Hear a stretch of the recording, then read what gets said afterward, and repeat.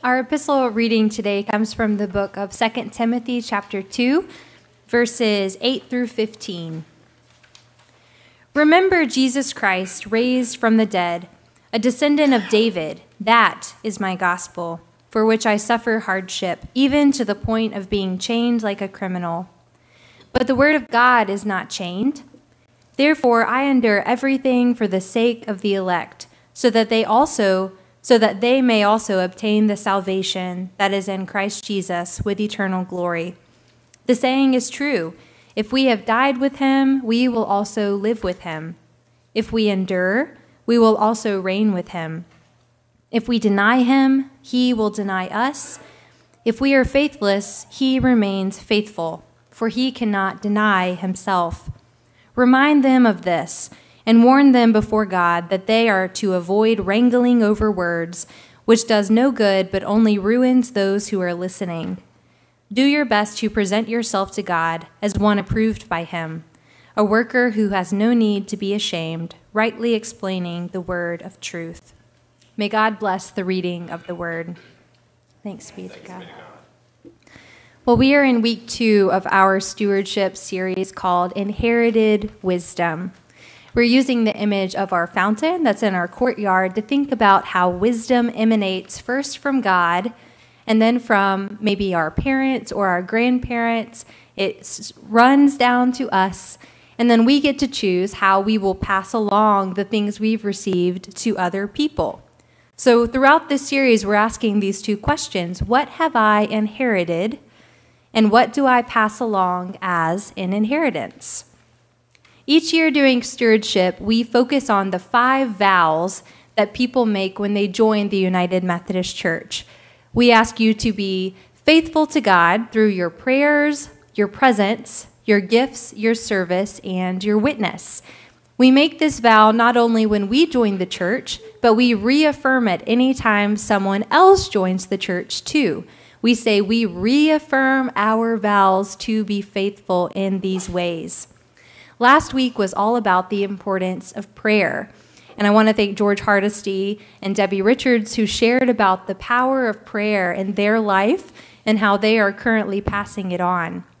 And of course, today I want to thank Banks Ladd at the 9 o'clock service and Joe Stewart, who has shared about the power of presence in their lives. So what does it mean to be present? This is one of the 5 vows we ask people to make when they join the church.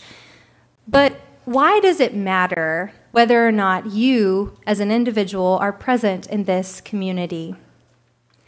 In our scripture for today, Paul is writing directly to Timothy, a young mentee of his who is leading a church, and he is telling him about the importance of remembering and reminding.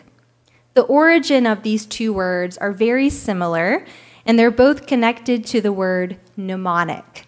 You might think of a mnemonic device, and this is like a word or phrase that helps us recall or retain information.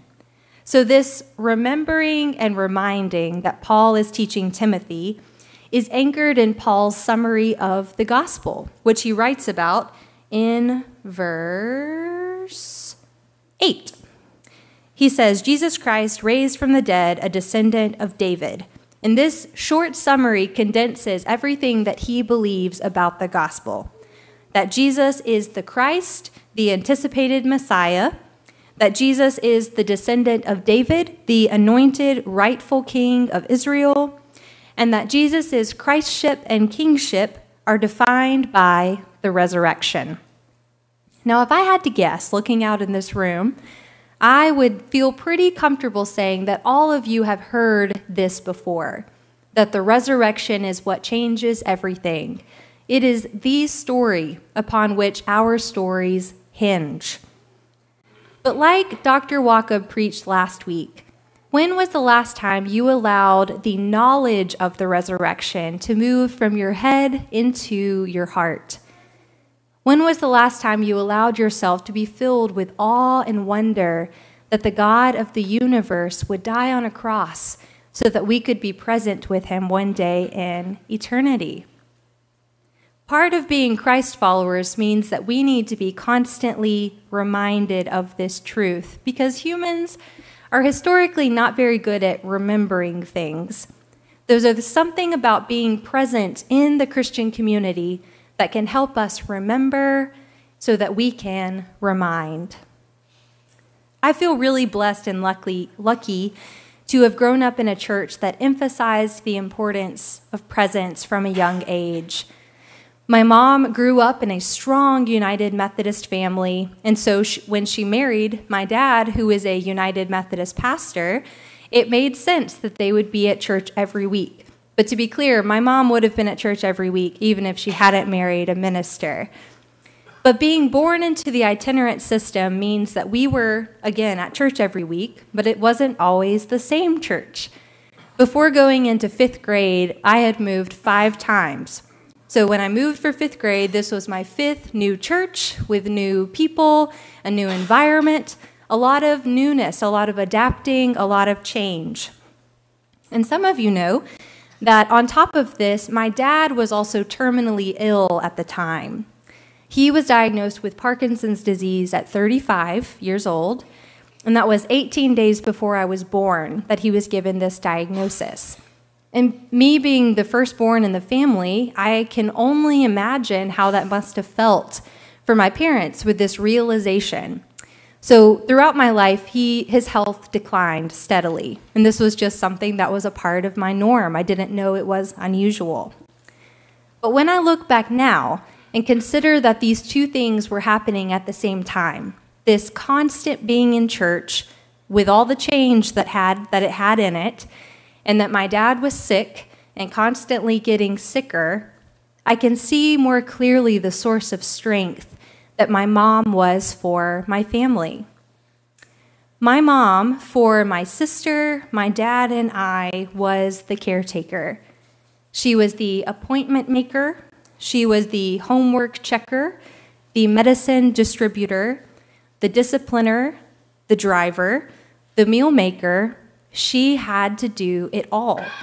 She was a constant, steady force of love and compassion for my family. Her love and presence held us together when everything could have fallen apart.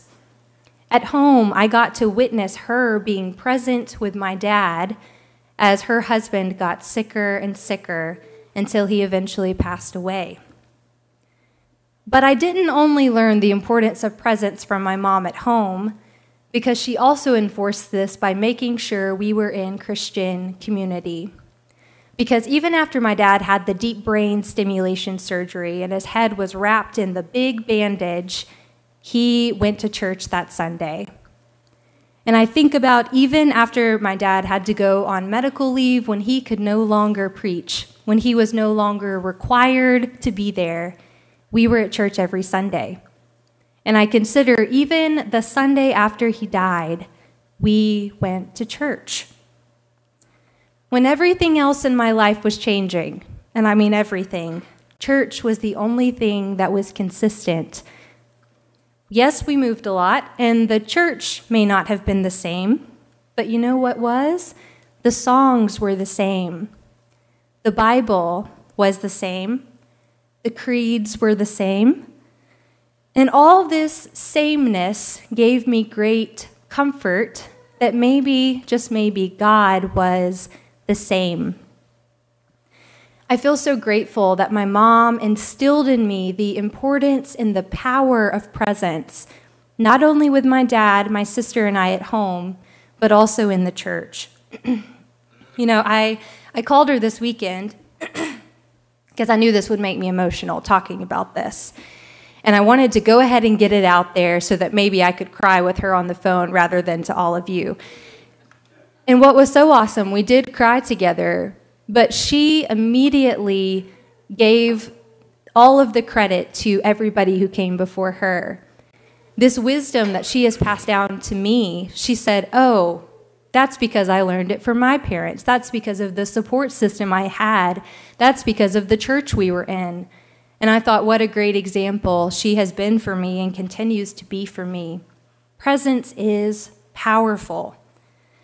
There's something that happens when you are present in a place, when you're consistently present in a Christian community like this one. Because even if you're not totally bought in or paying attention or here for the right reasons, somehow, over time, the words start to seep into you. There's something like osmosis. You start to know the stories. You start to hum the songs. And maybe you start to feel the steady presence of God, which is in that place. The church, at its best, is a tangible expression of God's love for the world. It is the place that we can come to be reminded of this grand story that's still being told. Paul believes this to be true, so much so that he has dedicated his life to teaching others about the gift of Christ and teaching other people to teach other people. We who read alongside Timothy get to receive this wisdom.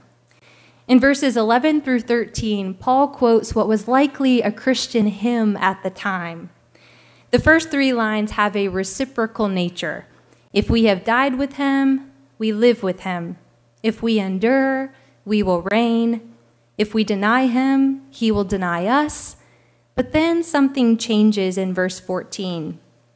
It says, if we are faithless, he remains faithful, for he cannot deny himself. Remind them of this. A paradox of the love of God is that God remains faithful even if we are faithless, ready to speak, ready to be heard, no matter how we respond. This is the amazing nature of our God, who spoke creation into being, and even when sin entered into the world, did not leave us to our own devices, but became small as a fetus inside the womb of a woman, was born, taking on flesh, living a full human life, was beaten, died, and was resurrected so that we could be present with him in eternity. This is our God who is faithful, no matter even if we turn away. We have a sacrament in the United Methodist Church that celebrates just this, Holy Communion. Our liturgy is based on the Last Supper that Jesus shared with his disciples. They were gathered around the table as they would do during Passover, and Jesus began to teach them about this provision he was making for them through the breaking of the bread and the giving of the wine. He said that those things were to represent his body and his blood when he was no longer with them. And he told them, I want you to do this in remembrance of me. For thousands of years, Christians have done just this. Possibly your parents, your grandparents, their grandparents have used this same liturgy to remember what this is all about. In different locations all around the world with different languages, with unique types of bread and juice, Christians remember the sacrifice that Jesus made. And today, on World Communion Sunday, we have an opportunity to consider that through the power of the Holy Spirit, we are connected not only to God, but to Christians around the world and to the communion of saints, all of those who have passed on wisdom to us, whom we have inherited this gift of faith from. While it begins as just normal bread and juice, we believe that when the Holy Spirit comes into this place, when we pray over those elements, that the real presence of Christ enters into them, and they're no longer ordinary, anything but ordinary. They are able to sustain us and strengthen us as we go out into the world. So maybe the real presence of God, which is in communion elements, can help us to be present with other people. Because if the God of the universe can lower himself to the point of human so that we can feel the importance of presence, maybe we too can be present with other people. So to sum it all up, why does it matter? Why does it matter that you are here? Well, number one, it matters for your spiritual growth. We want you here, not for numbers, not for optics, but because there is something special that happens in Christian community that you just cannot get on your own. Yes, of course, you can pray, you can read scripture, you can be dedicated to God at home. And these things are important, this individual personal devotion. But when you are gathered together with the community of faith and the communion of saints, we are reminded of the powerful community to which we are a part. Your soul is enriched in Christian community. Number 2, other people need you here. You may feel like it doesn't matter to others whether or not you are here, but I promise presence is not only for your spiritual growth, but also for ours. When you are not here, we feel your absence. Something is not complete. Simply put, we are not whole without you. And number 3, your presence matters because God is faithful to meet you here. Romans chapter 8 says that there is nothing that can separate you from the love of God in Christ Jesus. The love of God will never give up on you. It doesn't matter where you've been or what you've done. The steady, enduring, constant love of God will continue pursuing you all the days of your life, and all we have to do is receive it. It's through our presence with others that we can remember what the love of God is like, that we can feel the love of God through each other's tangible presence, and that we can be empowered to tell others about this life-changing truth. So what have you inherited? And what do you pass along as an inheritance? I invite you to prayerfully consider how God is calling you to be present as we look towards the new year. And may we all choose to be present with one another and God. In the name of God, our Creator, Redeemer, and Sustainer. Amen.